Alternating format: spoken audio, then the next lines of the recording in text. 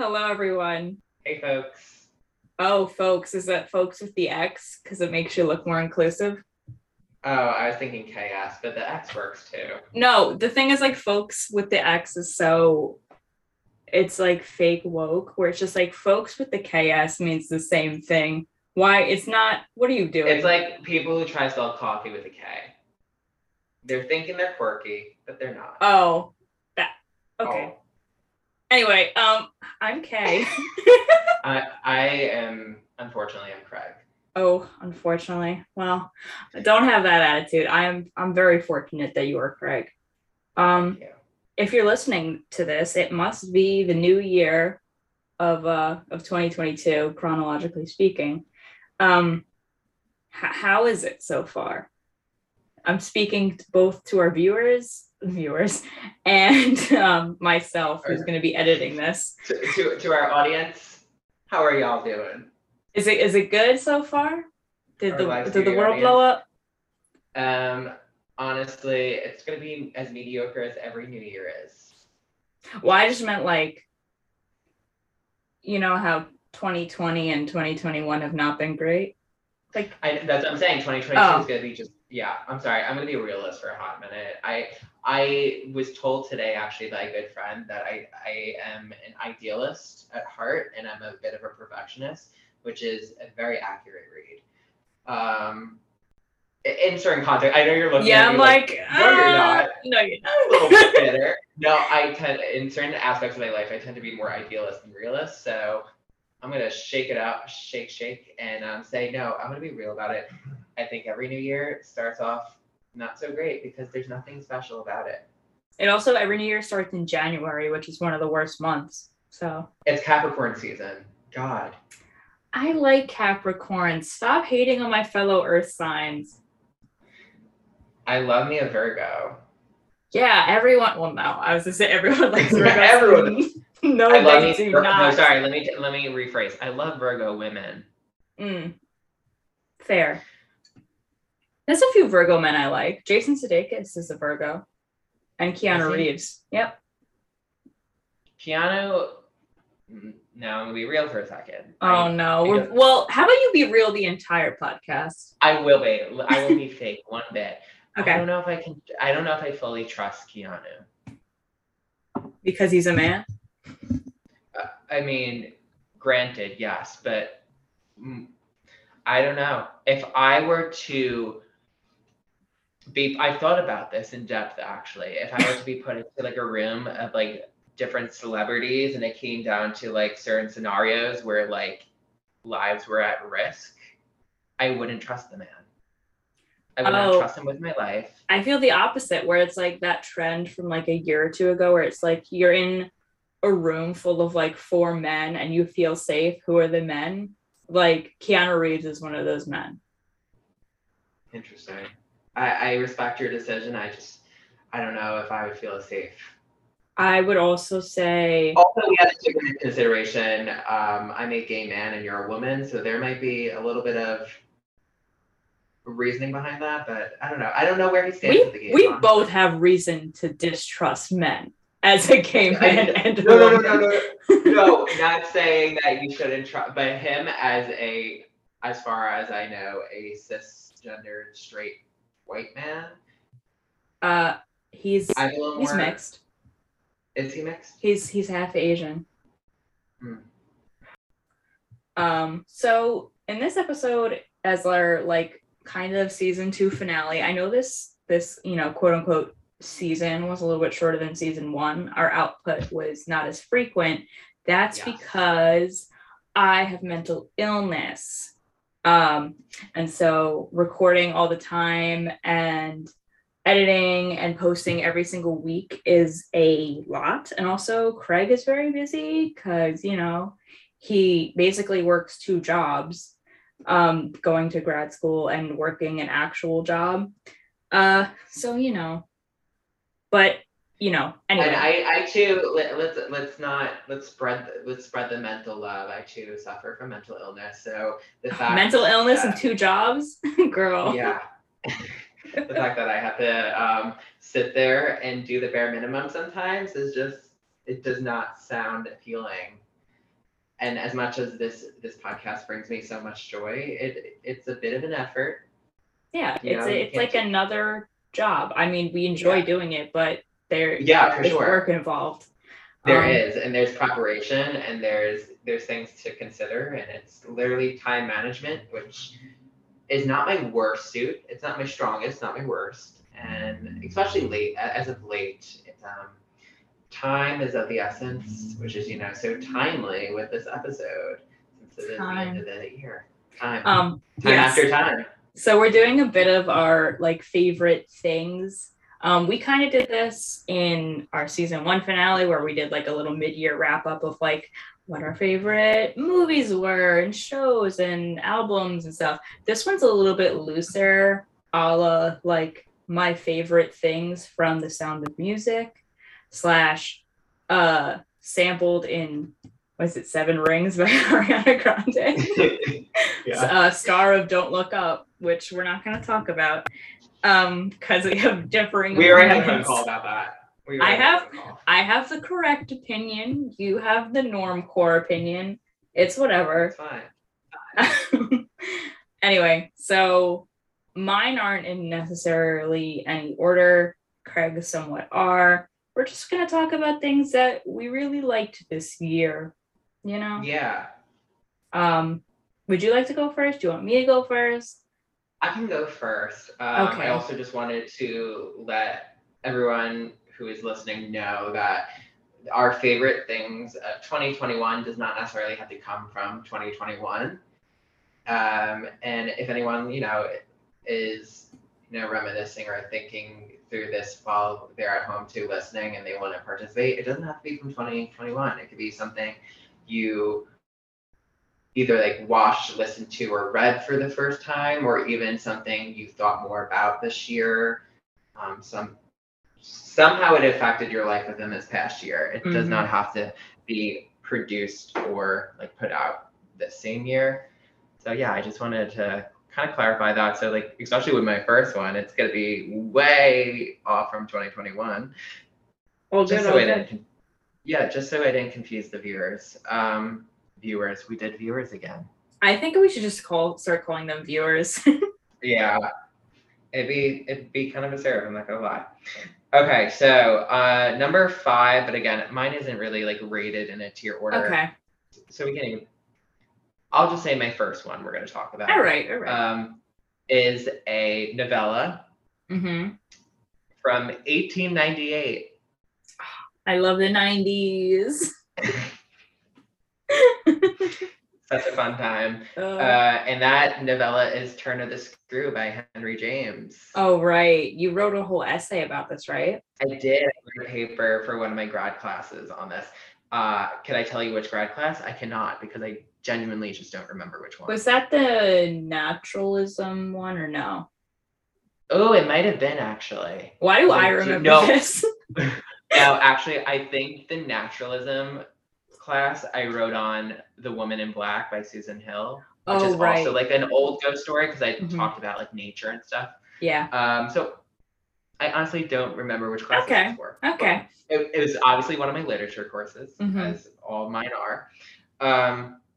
So for anyone who is not familiar with The Turn of the Screw, I am on Goodreads. I'm going to read a quick synopsis. So it's a very young woman's first job. She is the governess for 2 weirdly beautiful, strangely distant, oddly silent children, Miles and Flora, at a forlorn estate, an estate haunted by a beckoning evil. Half-seen figures who glare from dark towers and dusty windows, silent foul phantoms who, day by day, night by night, come closer, even closer.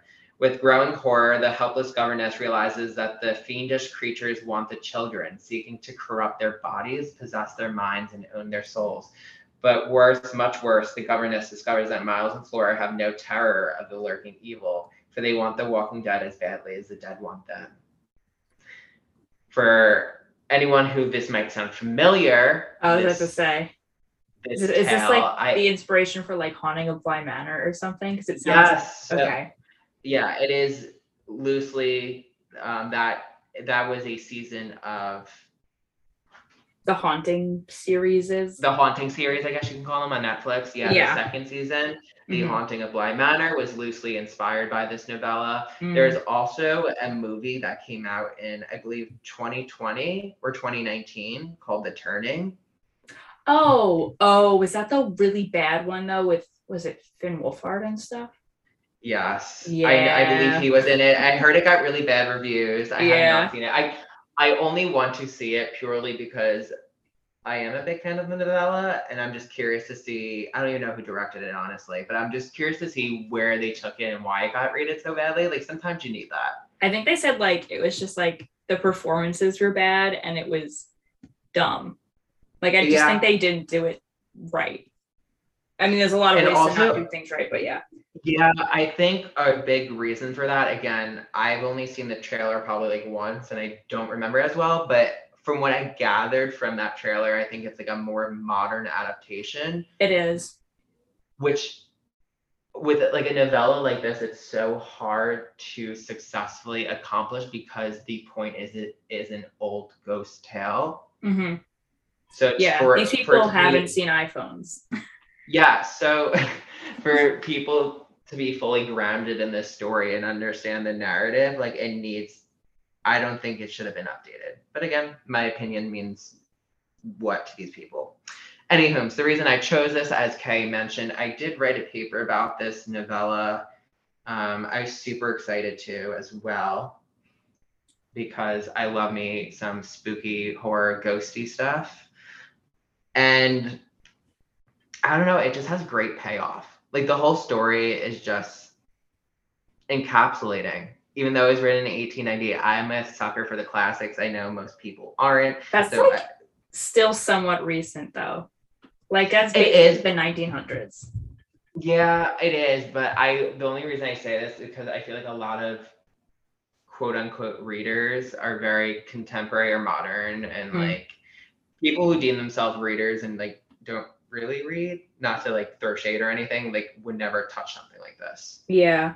Well, that's like they're like, I'm gonna read the newest thing that this person who writes the same series over and over again puts out. Yeah. Well, like most like cinephiles, you know, the ones on like film Twitter anyway, like they really like movies, but they're not necessarily watching like the silent films. Like, they're not watching Cabinet of Dr. Caligari. They're not watching Nosferatu. And do they need to? Like, if they're an academic, maybe. Yeah, if they have like interest in it. But like don't go out of your way. If they just like watching movies because there's hot people in them, like, who cares? That's my take. But yeah, if you want to consider yourself like a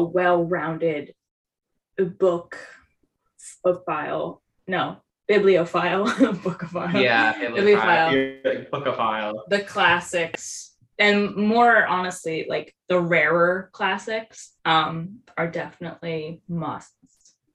Yeah, and I don't know, again, for those who are listening, or like if you aren't familiar with Henry James, I just recommend you read him. He's a great author. He knows his way around a story. Like, all these people who wrote earlier, like anywhere in the 1900s, again, the classics, I'm really a sucker for those writers because like they had to be good at their craft because of the time.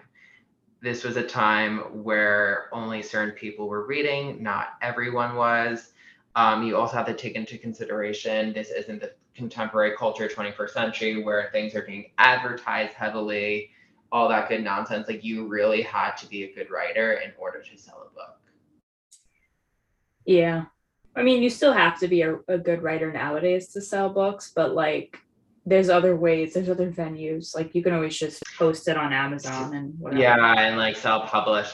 I actually have a theory. I've mulled this over with Dave, how obviously there are industry plans within the music world. Mm-hmm. I believe the same thing for the literary world, especially like nowadays. There are definitely like plans that are put into place for sure. Well, I'm sure a lot of it's also like nepotism, like they have a friend in publishing, or they have a family member. Writers. Yeah. Yep. A lot of these Um, writers are like that. but again, this is such a great story for like even those who aren't necessarily horror fans, but like to dabble in the spooky, because again, older literature such as this isn't the same horror that we have today. But the writing is what is uncanny. And it's really how the characters are portrayed, how the scenery is portrayed. It's really interesting too, because I believe, again, it's been a hot minute since I read it. I believe the narrator is the governess, who is like the protagonist. So I believe it's a first person point of view, which also obviously makes her very unreliable. And you see why as the novella progresses. And I think it's just a really cool take on female power and female sexuality in the late 1800s too. It's very much a tale of that and why it's connected to ghosts and horror. So it's something that made my year, and it was something I've been wanting to read for so long. So I was really happy that I had the chance to not only read it this year, but write an academic grad school paper on it. As pretentious as that sounds. I mean, it does. But for sure. No, like, go off, literary boy.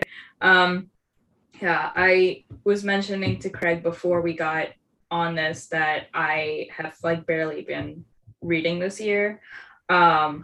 So to get really into like a novella is insane to me because I haven't really gotten into a book in a very long time. I'm hoping to change that. Speaking of reading, my first favorite thing of the year, which came mostly in like October, was Hunter Harris's Succession Power Rankings, which he would release directly after each new episode of Succession. So this is almost like a twofold favorite thing, my bad, but also season 3 of Succession was one of my favorite things. So if you don't know, Hunter Harris is a writer. She used to write, I forget for what, I think it was The Guardian. I don't know. She wrote for a very popular magazine journal. She has a newsletter called Hung Up. I don't subscribe to it because I don't have a lot of money, but her power rankings are free. And basically what she would do is at the end of each episode, she, like an hour or two after the episode dropped, she would send out a power ranking. So from least powerful, or is it most powerful to least powerful, within like all the characters who were in that episode. And it was just, not only is she so smart, but she's so funny, which is kind of what Succession is too. It's like very witty and biting, and like it's just a good drama, but with like a lot of comedic aspects to it, which is great. And so like reading that after each episode was just like a highlight. Like I'd have to wait a whole week for the new episode, but boom, I could read this wonderful newsletter from Hunter. And I agreed with her most of the time, or sometimes she would bring up things that I hadn't considered or that I missed, because the episodes are quite jam-packed with plot and information and like little things that you can just miss because it's in the midst of all this jargon that you don't understand about business. And like the term that they kept on using in past seasons were like, what are the optics on this? Like, what are the optics? And this season they kept on saying like, oh, let's read the temperature on that. Like, what are we gauging as the temperature on this situation? And I just love peppering that into my everyday conversations now. And Hunter gets this, of course. So mostly those emails, but also season 3 of Succession streaming on HBO Max. Yes, I've yet to watch. Obviously, you're not the first person in my life to tell me how fantastic the show is, and it's something that is on my list for sure. However, what I do love is watching like videos of people making fun of Succession, and me having not ever seen the show, I completely understand what's still going on in these videos. Yeah. And that's where I get my joy from. So it just makes me even more excited to eventually start the show. Oh, I'm gonna send you so many fan cams.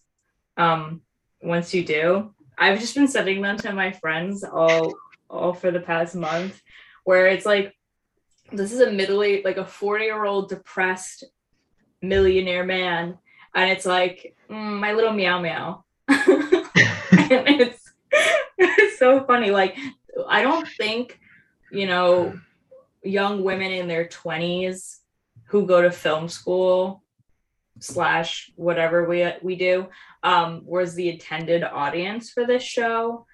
But it became like, however, that's what it became, the most vocal audience of the show.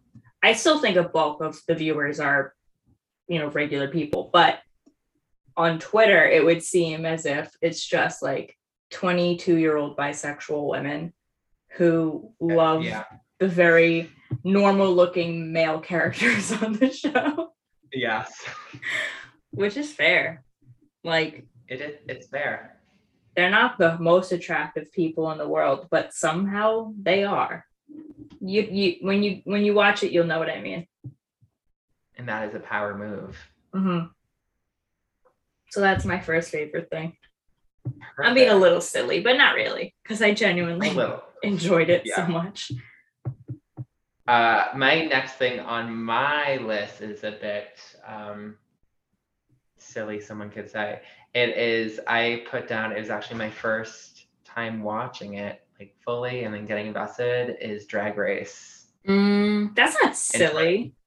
In 2021. It's silly because not because like it took me this long necessarily. It's silly because Dave and I and like all we do is go back and forth with like quotes from the show. Just like iconic quotes. That's fair though. Yeah. And I literally like wrote specifically like in parentheses season 5 and then All Stars season 2. Like those are the 2 seasons that like I've watched twice, both seasons, because again I have almost watched all of the show within less than a year. I moved here in July in Nashville, and that's when I started. So I've almost watched all of it. The city yassified you. It really did. Well, you can always watch like UK Drag Race next. Yes, I have. Yeah, I've only watched the US version. I know there's so many others, and Rouge just keeps putting out more. Not the fracking. Not the only thing she does more of. What can I say? It's become a comfort show, and I never thought it would, but it's just something to put on in the background or just to rewatch, and like, especially when I'm like severely depressed and I need like to be uplifted, like nothing can do it better than a drag queen. They're entertainers. That's what they do. It's what they do, and are they good at it? Damn, are they good at it? Yeah, and like through that, I'm trying to think, like in terms of ever since watching this show, like I've finally gone and seen my first drag show. I saw Bianca Del Rio from, I think she's season 6. She did like a comedy. She was touring, like doing a comedy show. So I saw her in Nashville. She's so funny. Oh my goodness. And you know me, like I hate stand-up comedy. I think it's like the bane of existence. You're sick. Call the CDC. Really You're sick. Yeah, literally, I hate it so much, but I never laughed so hard. She was so funny. And then of course I met the one and only Alyssa Edwards. Love her. I love her so much. And I don't even watch Drag Race, and I love Alyssa. Yeah, who doesn't? I was so awkward when I met her though, because like I truly just did not know what to say in her presence. Just because I love you, big fan. Literally, it's just not that she was intimidating, but the fact that there was so much star power right in front of me, like I didn't know what to say. So I said something along the lines of, oh my God, like I love you so much. And I told her that she's like really iconic and she's like one of the best people on this earth. Something like that. And that's all I could say. Like I was just so like frazzled. And then, yeah. Yeah, I mean, I think that's kind of like what America's Next Top Model was for me back in the day. Like Yeah. such a like maybe not quite because it's so toxic and Tyra Banks is a monster, but like it was very comforting. Like these girls were so good at what they did. Not all of them. Some of them were like, "How'd you get in here, flop?" But Same with the show. But yeah, where I'm like, "You're a flop," and these girls, they're gonna eat you up. But like it was just comforting and like that show was a moment. Yeah, and it's like so I'd be pissed if like there wasn't drama that season if like they all got along. But usually there were at least two girls every season who like hated each other for some reason. Production knew what they were doing. Oh yeah, they were set up. And again, Tyra is a psychopath, and I don't support her. But that show Leo, is right? fun. What? She's a Leo, right? I think she transcends astrology. She's just insane. She's just her own. She's just her own. She's Tyra. She does give me Leo energy though. I guess all models to an extent do. Yeah, I think she is a Leo. I'm gonna look into it later. Okay. But okay. Wonderful. I mean, I remember asking you if you knew us like this was back in beginning of the year. I was like, do you know this clip from Drag Race? And you're like, I'm a bad gay. I don't watch it. And I was like, that'll change. Well, here we are, full circle. Well, here we are. I have come out a new person. Mm-mm. I have gained more clarity. I've gained more depth, gained more knowledge. I just feel like so worldly now. You kind of are. I love how your last one was like this old novella that was like a gothic, blah, blah, blah. Next one, Drag Race. I think they hold the same cultural weight, though. Oh, for sure. They absolutely do. The way that if people got onto like the literary phenomenon of like older authors and just like paid them the rent that they deserve, Turn of the Screw would be a hit. It would be a classic smash even now. Honestly, I'm surprised that the new season of Haunting of the Bly Manor that like was loosely adapted from the novella, I'm surprised that there wasn't like an uptick in people going to like back and reading that. I mean maybe there was, but I didn't see any well, I feel like because it wasn't like Hill House was based off of a book of the same name. Yes. Where Bly Manor, it's not the same name, and maybe people were thinking it was more of an original story. I don't know, but I enjoyed Bly Manor actually a lot less than Hill House. That's what I've heard. They were like, I heard that it was like 2 episodes too long. Yeah, I heard season 1 was phenomenal. Yeah. Haunting of Hill House, which is a Shirley Jackson novel, for those who don't know. Another great writer. Hill House was incredible. I cried every single episode.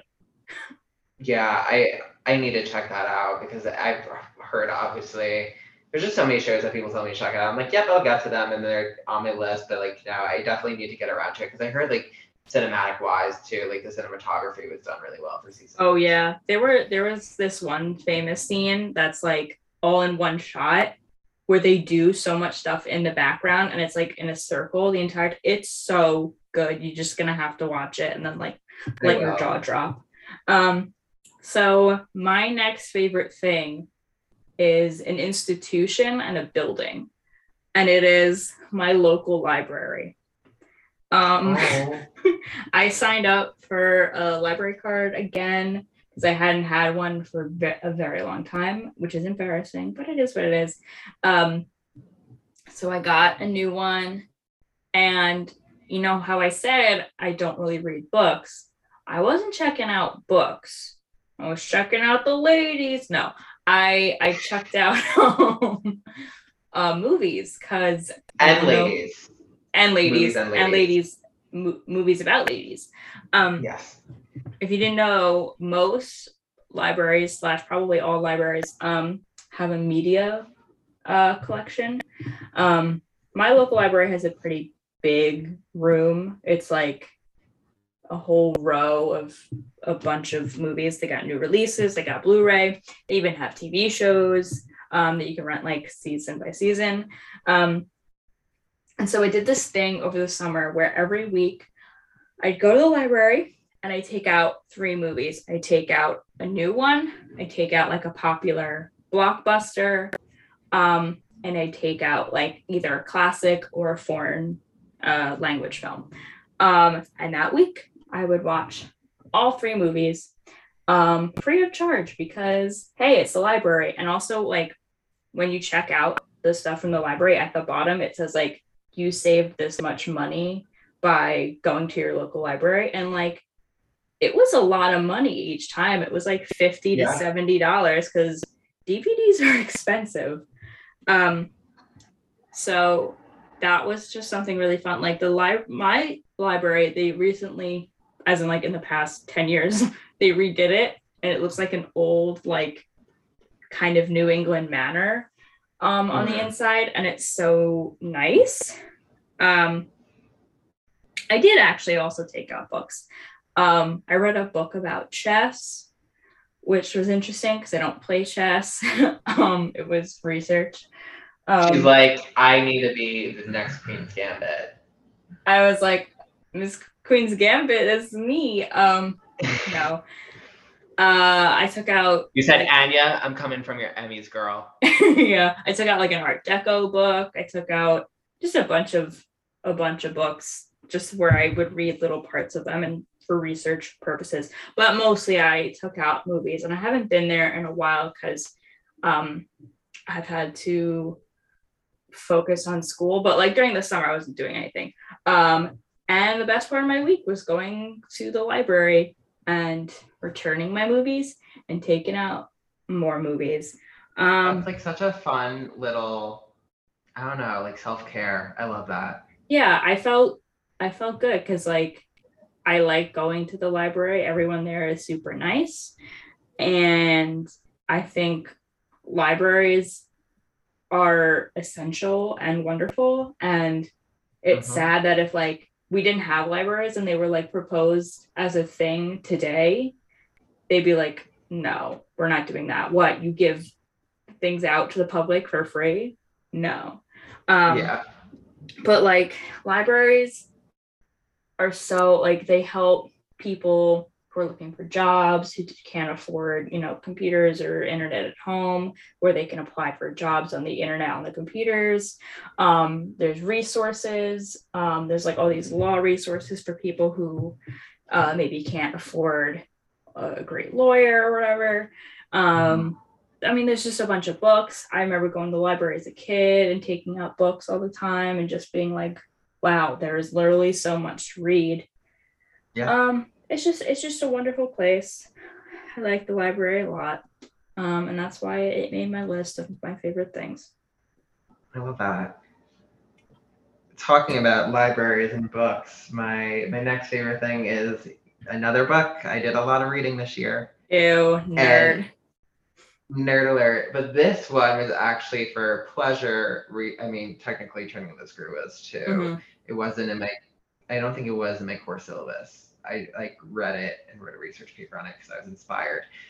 This was like for personal pleasure reading though. It had nothing to do with school. It just had to do with like one of my other million passions, which is true crime. And this book is American Predator: The Hunt for the Most Meticulous Serial Killer of the 21st Century.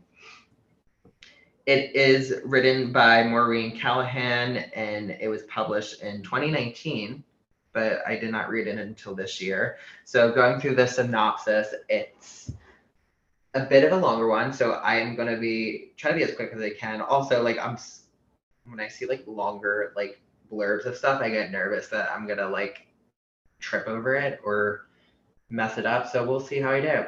So it says, it's like super dramatic, of course, in the beginning. It's like Ted Bundy, John Wayne Gacy, Jeffrey Dahmer. The names of notorious serial killers are usually well known. They echo in the news and public consciousness. But most people have never heard of Israel Keyes. Have you? Maybe. I didn't. I honestly didn't. Going further, it says one of the most ambitious and terrifying serial killers in modern history. The FBI considered his behavior unprecedented. Described by a prosecutor as a force of pure evil, Keyes was a predator who struck all over the United States. He buried kill kits, cached weapons, and body disposal tools in remote locations across the country. Over the course of 14 years, Keyes would fly to a city, rent a car, and drive thousands of miles in order to use his kits. He would break into a stranger's house, abduct his victims in broad daylight, and kill and dispose of them in mere hours. And then he would return home to Alaska, resuming life as a quiet, reliable construction worker devoted to his only daughter. When journalist Maureen Callahan first heard about Israel Keyes in 2012, she was captivated by how a killer of this magnitude can go undetected by law enforcement for over a decade. And so began a project that consumed her for the next several years, uncovering the true story behind how the FBI ultimately caught Israel Keyes and trying to understand what it means for a killer like Keyes to exist. A killer who has left a path of monstrous, randomly committed crimes in his wake, many of which remain unsolved to this day. American Predator is the ambitious culmination of years of interviews with key figures in law enforcement and Keyes' life, and research uncovered from classified FBI files. Callahan takes us on a journey into the chilling, nightmarish mind of a relentless killer and to the limitations of traditional law enforcement.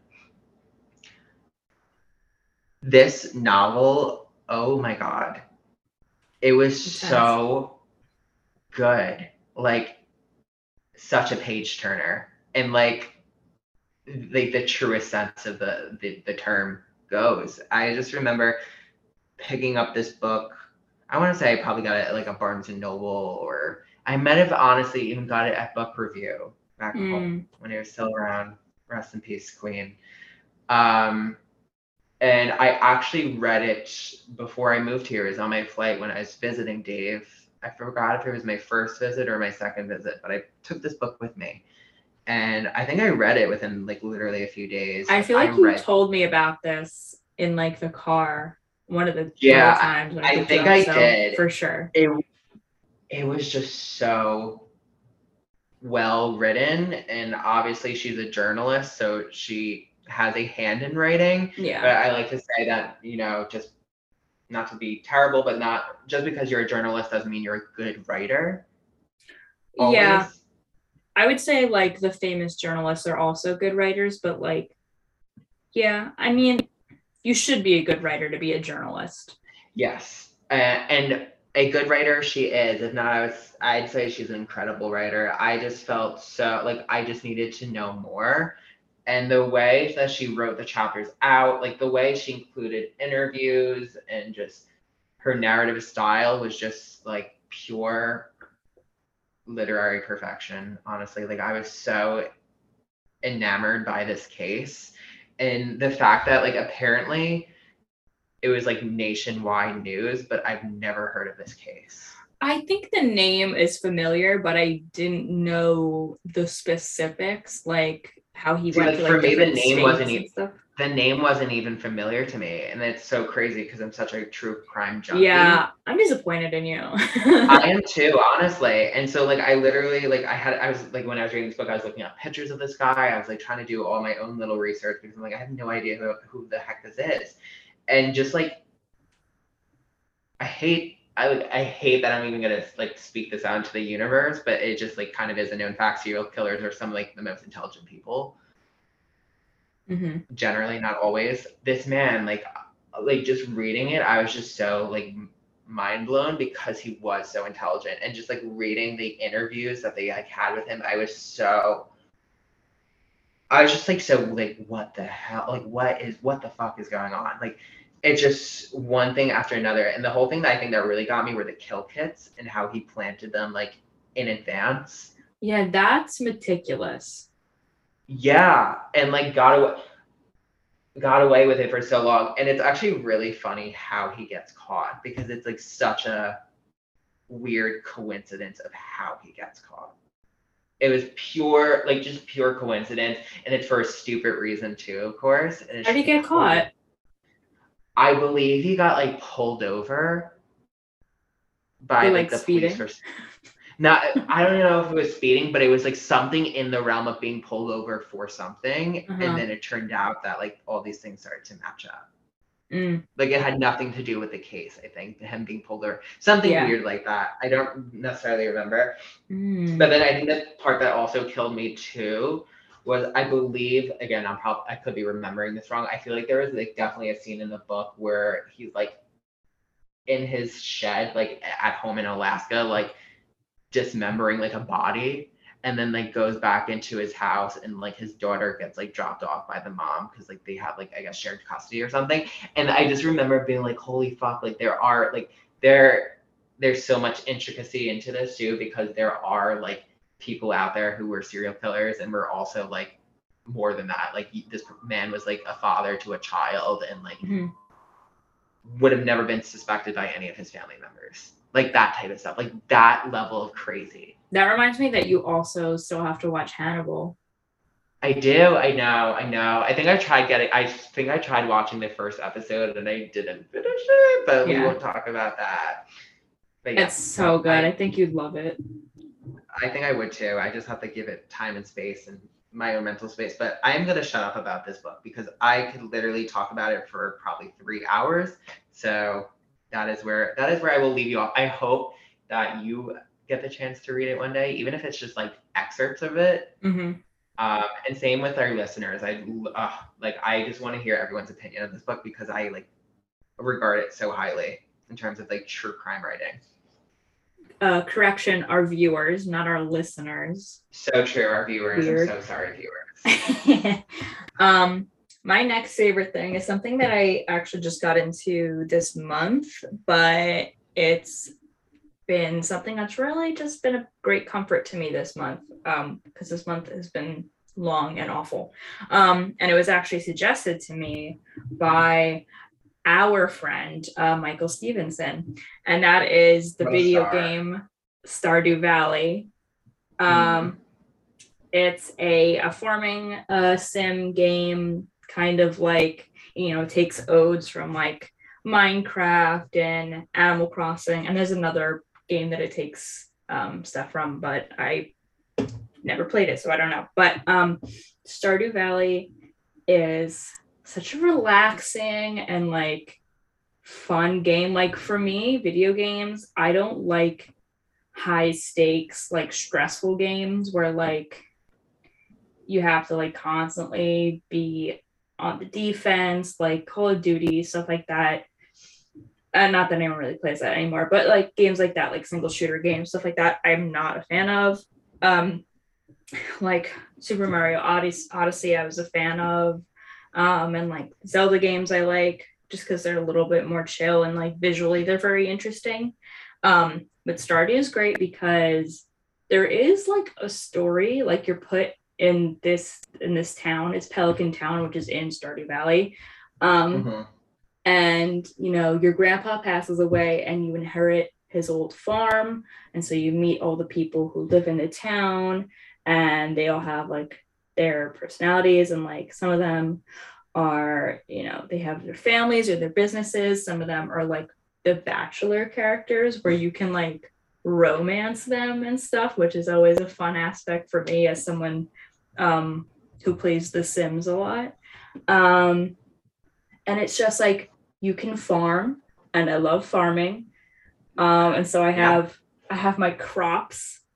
What are you currently growing? Well, it's fall right now in the game, so I have like pumpkins and eggplant, cranberries, bok choy, stuff like that. And I have animals, like I have chickens and ducks and cows and pigs and goats and stuff. And that's wonderful. And like I can like milk them and get eggs and stuff, and then I can cook in my kitchen.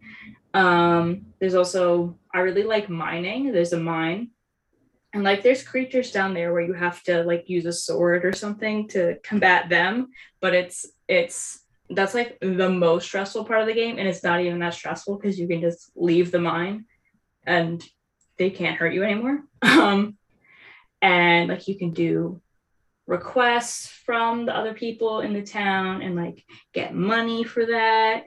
There's like these kind of more supernatural aspects to it where like there's this guy named Krobus who lives in the sewers, and there's just like a bunch of like fun little Easter eggs found throughout the town, and everyone's like nice and you can bring them gifts that they really like. And um I was This just trying sounds very wholesome. it's fun, and like that you don't And this just have sounds to do anything technically. Yeah, it sounds calming. It is like I'm watering my crops, I'm foraging around the town, I can go fishing. And then I love the bachelors and stuff like that. I am currently dating the town doctor named Harvey. He's so sweet. He's also very anxious. He likes planes. He has a mustache, which we know I love. Yes. It's just it's a great game. It's so calming, and it's like not. I think I bought it for like $10 or $15. Like it's not expensive in comparison. Sorry, remind me. I'm so sorry. I don't know. I don't remember if you said this right. Is this a computer game? I think you can play on PC. I have it on my Switch, my Nintendo Switch. Okay. But you can play it, I think, on PC. Like, is it on Steam? I don't know. I think it's on one of those gaming. Are you gonna start going live on Twitch? I'm not going to become a streamer, mostly because I just do it for fun, not to be interesting. I always thought that if I were to like stream any game, it would probably be The Sims, and like people could yell at me while I do my builds because I'm not very good at building houses, but I really like building houses and like decorating them and stuff like that. But I don't think I can't take the criticism. So I'm just not gonna. But I love Stardew Valley.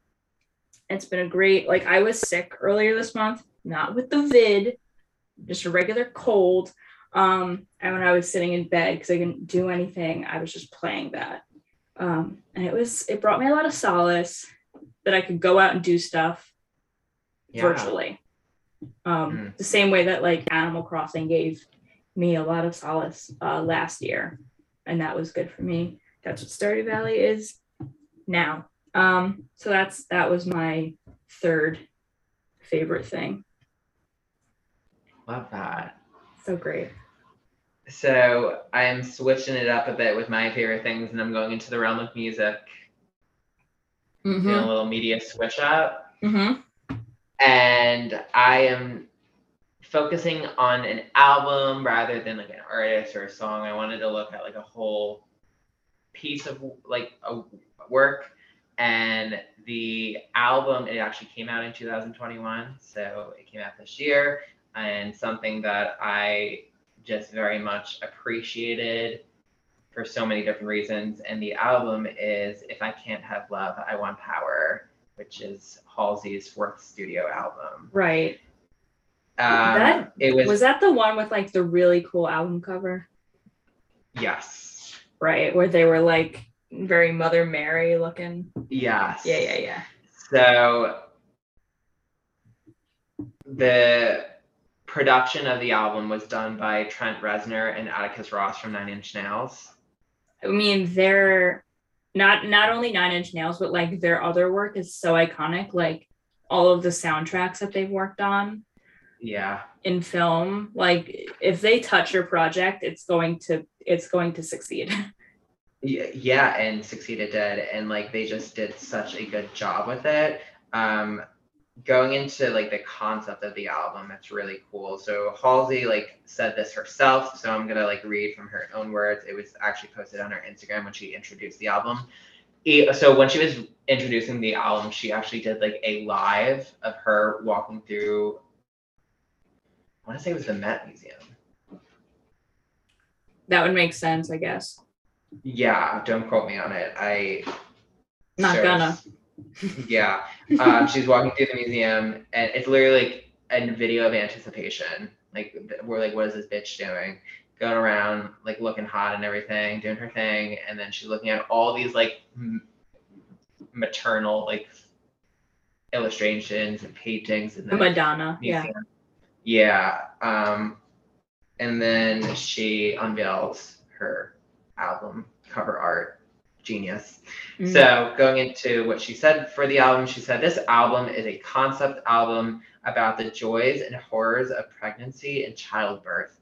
It was very important to me that the cover art convey the sentiment of my journey over the past few months. The dichotomy of the Madonna and the horror, the idea that me as a sexual being and my body as a vessel and gift to my child are two concepts that can coexist peacefully and powerfully. My body has belonged to the world in many different ways the past 2 years, and this image is my means of reclaiming my autonomy and establishing my pride and strength as a life force for my human being." That's cool. So, yeah, very cool. Literally, it has power within the title, and that's basically what the album exudes. Even better is she came up not only with like this album itself, but she came out with a film that she put out in theaters. Right. I saw people logging that on Letterboxd, and I was like, what are these people talking about? Yeah. So by the same name. And so I saw it the day of release, which was, I believe, August 25th or August 26th. And it came out, I think, like a week or a few days before the album did. So it was just like such an exciting way to visually bring the album to life, and also just new music, because it's like you were literally sitting in the theater awaiting to hear new music from her for the first time, being paired with this like beautiful storyline. And it was so artistic and so creative, and she had her hand very much within that piece herself and was involved very heavily with the making of the film, which is so cool. I think you would appreciate it from like an aesthetic point. I mean, like that's like back in, what was it, 2017, when Janelle Monáe dropped Dirty Computer and the accompanying motion picture, which was basically this like hour-long combination of music videos for the album. And she never released it in theaters like Halsey did, but I love stuff like that. Now we know I'm not exactly a big fan of Halsey's music, but I do think they're a very interesting artist. And I think a lot of the criticism put their way is not garnered the way that it should be. I just was Halsey the one who said the thing about Pitchfork? Yes. Whatever basement they're run out of. Wait, was that Halsey or Demi Lovato? No, that was Halsey. I think you're right. Different she, they.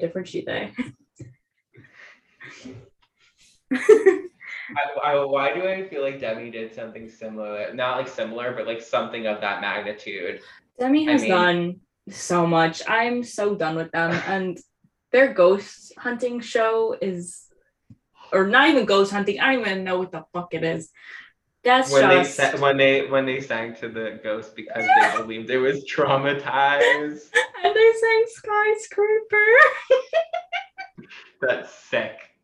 Like, it seems like a parody, but they're playing it absolutely straight. Like, they are so serious about this.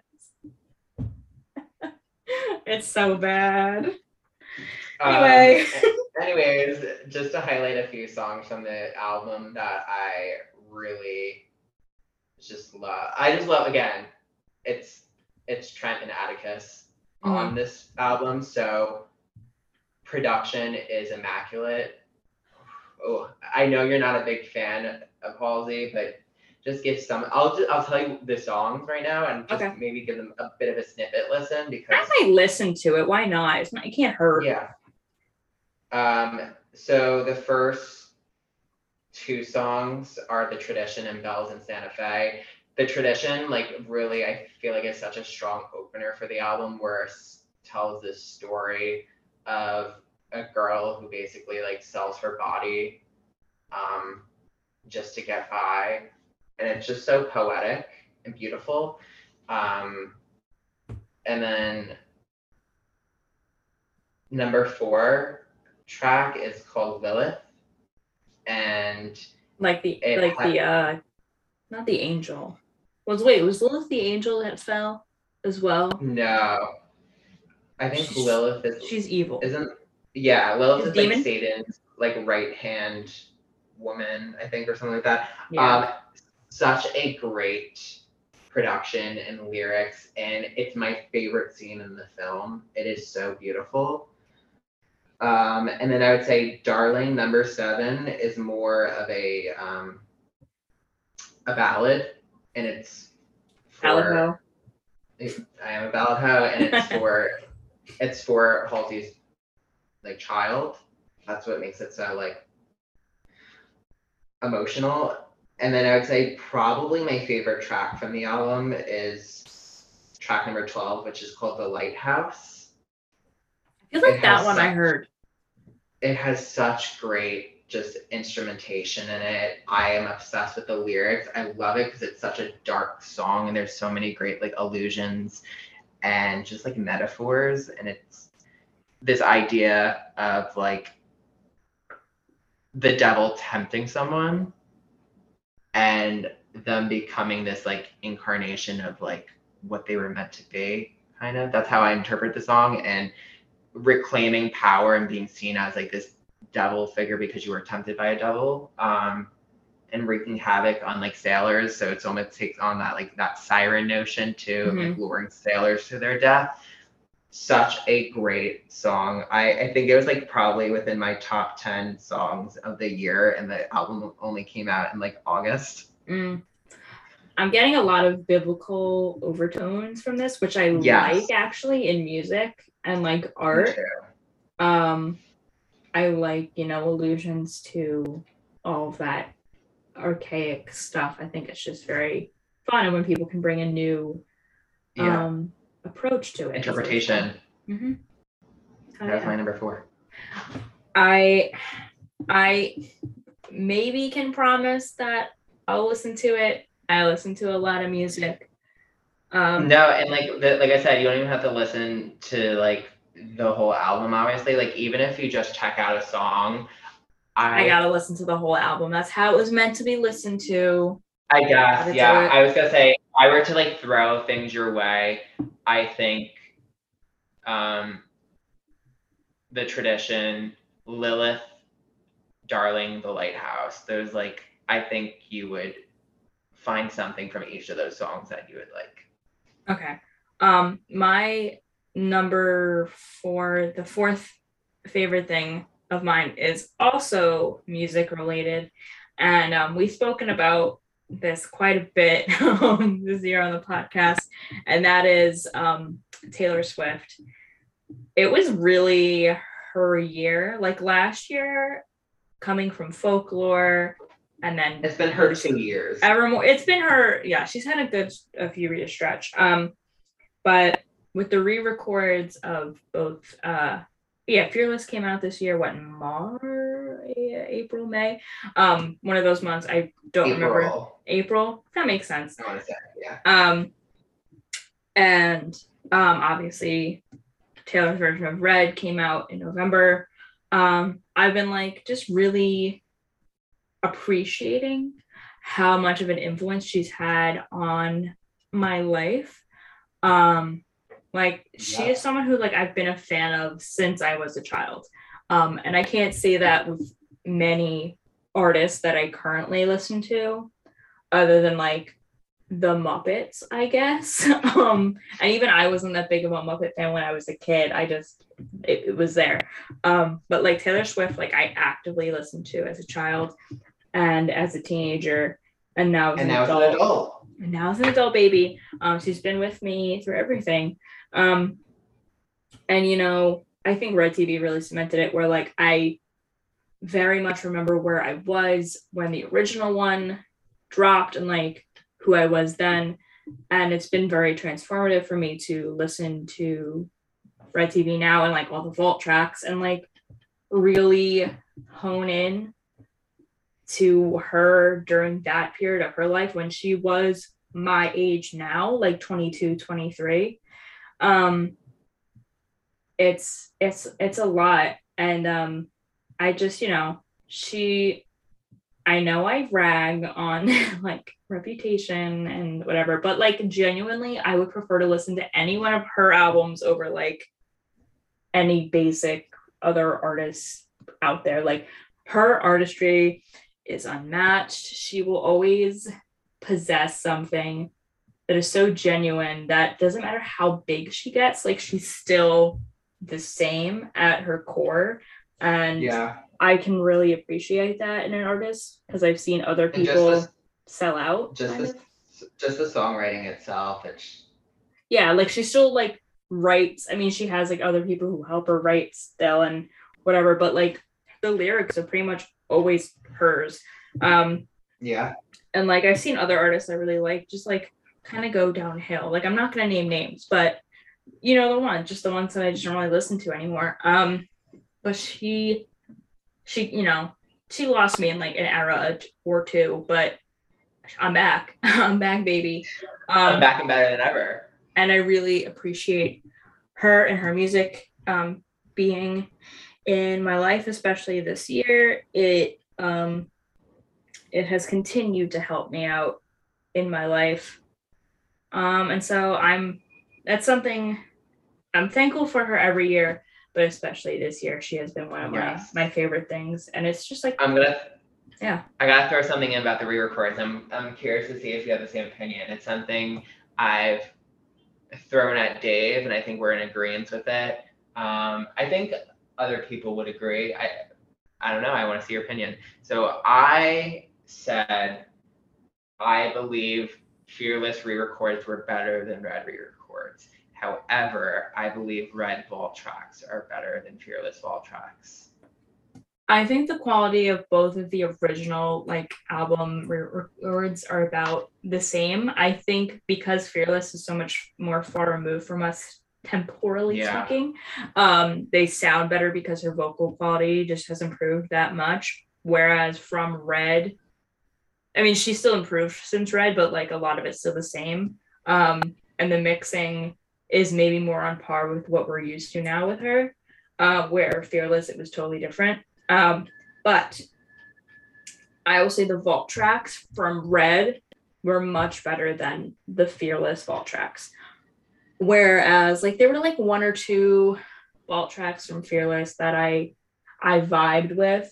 Like there's only like one or two misses with the vault tracks on the Red. Like I was just like with the records, like there's 8 of those damn vinyls.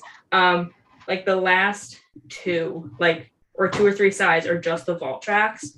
I will just listen to those sometimes because it's like Red Part 2. There's so many and they're all very good, honestly. Like Ivan Message in a Bottle is kind of everything. I know people say it sounds like it's at the end of like a Life of Pets kind of movie, but I don't care. I think that song slaps. No, the gays are loving Message in a Bottle. I love Message in a Bottle. Not my favorite vault track. I think she's cute. I appreciate her. However, there are vault tracks there that just speak more to me. I Bet You Think About Me is my favorite vault track. If not, I think it's up there for me. I think it's just literally the first listen. It's so good. I think it's one of her best songs. It really is. It's so good. It tells such a great story. I love the vocals. I love the it's very how do I make this weird Long Island connection? It's very Billy Joel of Taylor Swift. Okay. I kind of get what you mean, but also yes, I can't explain it further. Like if you get it, you get it. If you don't, you don't. It's moving out core. It is. Anyways, so I have our special guest joining us right now to talk about, since we're talking about music in 2021, I figured he'd pop in to talk about his favorites of 2021 since it is music related. Hello, Hi everyone. Who is this? Hello, it's Dave. This is Dave here. I was on the Taylor Swift episode, and I'm Craig's partner that he unfortunately has to live with every day. Wow. Love's in the air. So I wrote some of my favorite things. I'll just rifle through quick. I haven't been like paying attention as you guys have been doing this because I was reading in the other room, so I don't know if anything has been mentioned. But my favorite things this year were my favorite discovery was Japanese Breakfast. Michelle Zauner, she wrote a memoir called Crying in H Mart that was released this year, which was incredible. Happy, sad, you'll cry, you'll laugh. So brilliant. She put out her third studio album called Jubilee, which I think was the best album released this year. I listened to it way too much. Craig is exhausted by it. Just a little. And then she had a very busy year. She also did the entire soundtrack for a video game called Sable. And I'm obsessed with it. It's very like vibey music that's like experimental, instrumental. So yeah, it was the year of Japanese Breakfast for me. I love her. My favorite film I watched this year was called Little Fish. It made me cry like an absolute baby. It's so poignant. It's about a memory loss virus that strikes the world, and it's a couple trying to survive the memory loss virus. My favorite TV show was one Craig showed me called What We Do in the Shadows. Yeah. It was my first time seeing that. We blew through it in like 2 weeks. Such a good show. Maybe like a month. Yeah. Incredible. And we have the film lined up for him in the near future. You gotta. Yeah. And then of course the 10-minute version of All Too Well and Britney being freed. Finally, those are my favorites that I rifled through real quick for y'all. Those are great favorites. I liked a lot of those things myself as well. I'd not heard of that film, but I might check it out. Oh yeah. I Who did was the listen. star in the film? You know the star, because I do too. What's her name? She was in Thoroughbreds, I believe. Olivia. That's a good question. Olivia Cook. I want to say Olivia Cook's in this film. And if it's not her, then I apologize in advance. It is. It is Olivia Cook. She is in this movie. Yeah. Look at me knowing things. I haven't even seen Thoroughbreds, but I know it's her and Anya. Because obviously it wasn't Anya. It had to be the other one. Yeah. I watched Little Fish on a whim, and I was just completely blown away. It's got a 3.8 on Letterboxd, which is really good for Letterboxd. And I highly recommend to literally anybody with a pulse, because you will just I can't see hating this film. And that film's on Hulu, correct? I don't remember where I watched it, to be honest. Let the people do their homework. Let the listeners, have to look around a little bit. They are the viewers. There are viewers now. There are viewers. I did listen to Jubilee back when it when did it release? I listened to it in the summer. I enjoyed it, in June. but I don't think I've revisited it in a while, which maybe I should, because I did like it, but I didn't like connect with it. So maybe that's just because it was a listen through. Also, I think I listened to it while I was driving up to Boston, which was stressful. So probably not the best situation in which to listen to it. But yeah, those are solid favorites. Yes, they are. We did it. Well, thank y'all for having me on real quick. Thank you for coming. I love both of you very much. I'm the biggest fan of this podcast. Wow. Back to my book. He's gonna have to fight some people for that. We love having fellow viewers on the pod. I mean, yeah.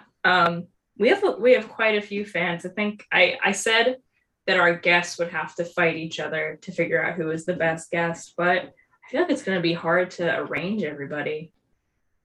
Anyways. So am I doing my last favorite thing? You remember your last favorite thing? I mean, to round it all off, being we are Raiders of the Lost Arts and we primarily talk about film, I figured I'd talk about a film. It is not a lost film, however, which we will get into in a future season. But this film actually comes from 2012, so it's almost like, I almost tried to say that's almost 2021 backwards, but it's really not. I can't do math. Palomino. Yeah. I just watched this movie, I feel like, a few times this year, and it's really a comfort film for me. And that movie is Paranorman.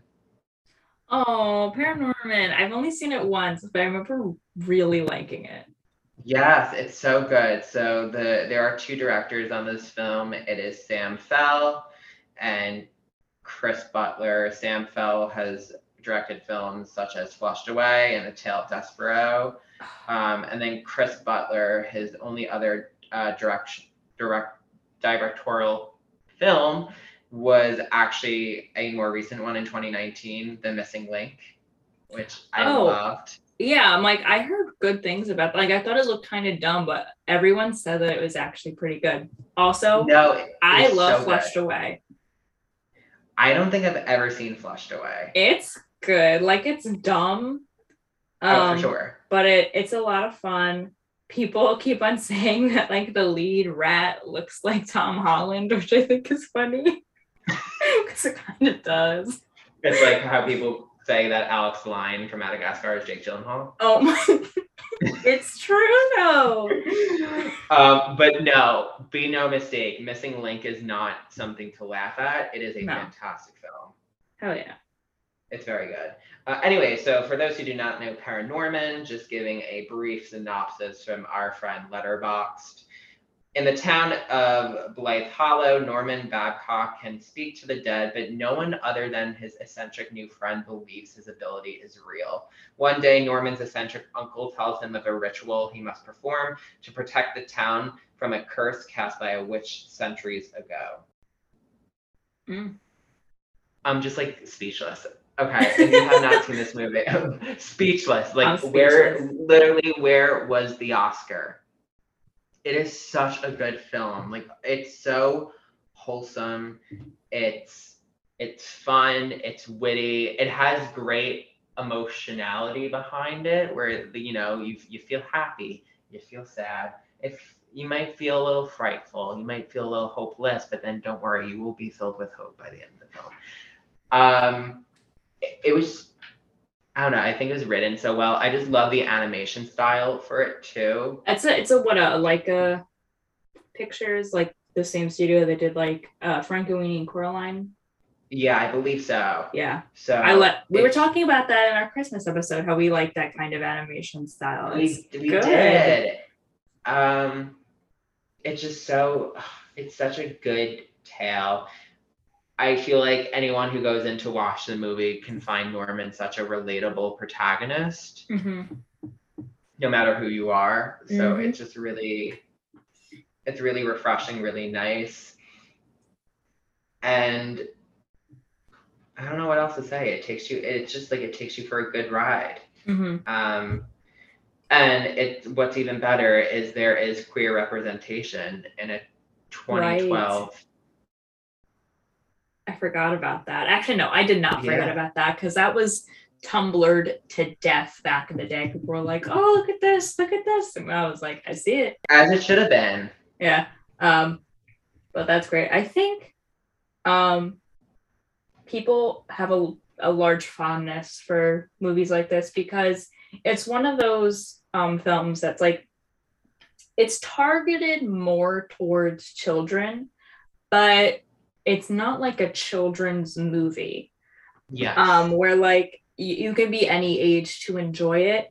And I think where you're starting to see more of a shift in animation because of all of those kinds of movies, like Into the Spider-Verse is one of my favorite animated films of all time. And it's like kid friendly, but not a kid's movie. It's just an animated film. Same thing with a lot of Studio Ghibli films. Same thing with Encanto, which we all just recently watched. Yes. Where I was gonna say, even something like Fantastic Mr. Fox. Yes, which I still haven't seen, but I know what you're talking about. I've been told to watch it a million times. I should. I think I really like it. I love that movie. It's like it's cozy. It's Wes Anderson. there's no go reason wrong. for me not to like it. And it has such a good cast too. But I think when we stop viewing animated films as like kids movies and just Or as like a less medium, than. yeah, it's just like it's just a medium to tell your story in. Where like when we're writing scripts in my grad program, it's like one of the last questions I ask myself. I'm like, oh, does this have to be live action? Can this be an animated story? And like I've done a few scripts where I'm like, I think this would be better if it were animated. And like obviously that's a whole different world that I frankly don't know that much about, except for like the few documentaries I've watched of like behind the scenes, the making of like Tarzan or whatever movie. But it's something to think about to all people who like are thinking about stories in their heads. Like, is this one where you have to see the people, have to have a camera, or can you have that invisible camera in animation? Because I think some of the best movies ever made are animated films, because it's just a medium, y'all. It's just a medium, and there's so much heart put into them. Yeah, because like every single thing that you see on the screen is put there. There's no accidents. Where like in the background of a shot in a movie, you can have like someone who wasn't hired doing something dumb. Like everything that's there is supposed to be there. And I think that's wonderful. Yeah. It's thought through like so meticulously, and it's so, they're always so detail oriented and so, like you said, intentional, purposeful.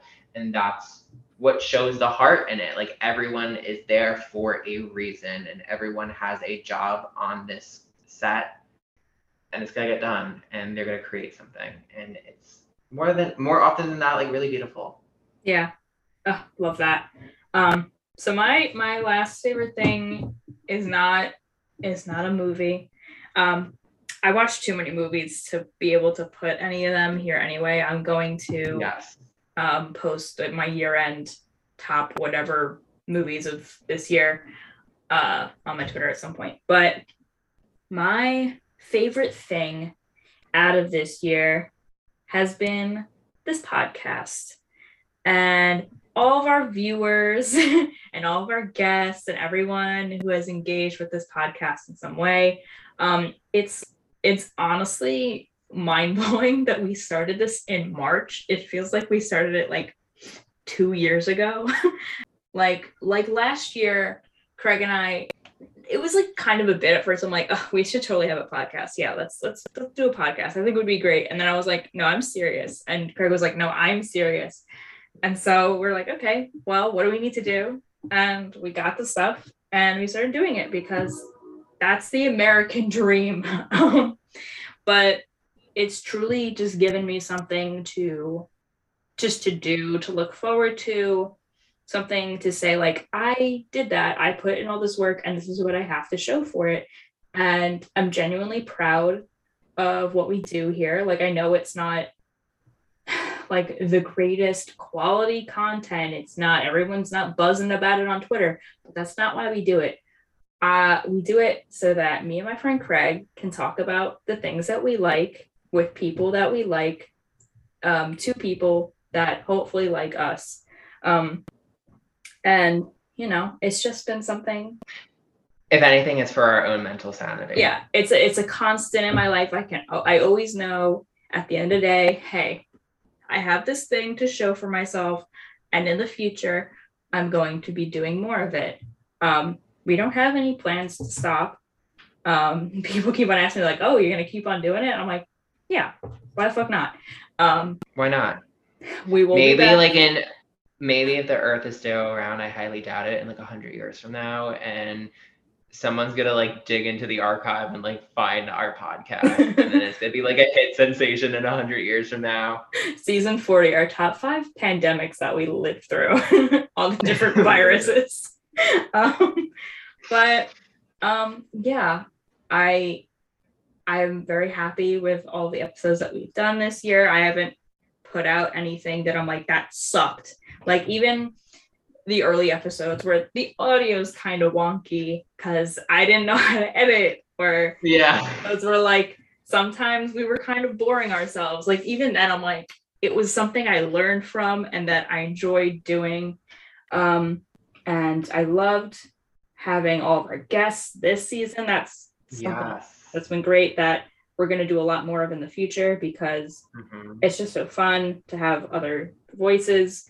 And to find out, damn, that like we were on some people's Spotify Wrapped and like people actually listen to this for God knows what reason, but they do, whether they're my friend or someone I don't know. It's great.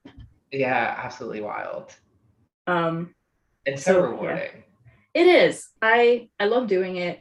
Love hanging out with my friend.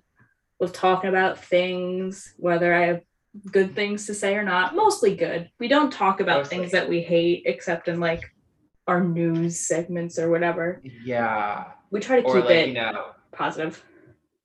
Yeah, we try to. And I feel like the only time we like, bash on someone or something is if it's like very well deserved. Like we're very fuck capitalism. So like if you are in that realm, like of course we're gonna drag you a bit on here, but that's okay. Yeah. Yeah, I really look forward to our next season. Things are gonna be different, but the same and better. I'm very much looking forward to it. I am too. And I'm glad that everyone's been listening. And if you're listening, Happy New Year. And thank you for staying with us all this time. You're one of our favorite things. Yes. You got anything else to say? I feel like that's a good note to end it on, but I think it is as well. I think it really wraps everything up and puts it with like a nice little bow on top. Yeah. So with warm wishes and hope everyone's staying safe. I have been Kay. And I have been Craig. And have a goddamn happy New Year.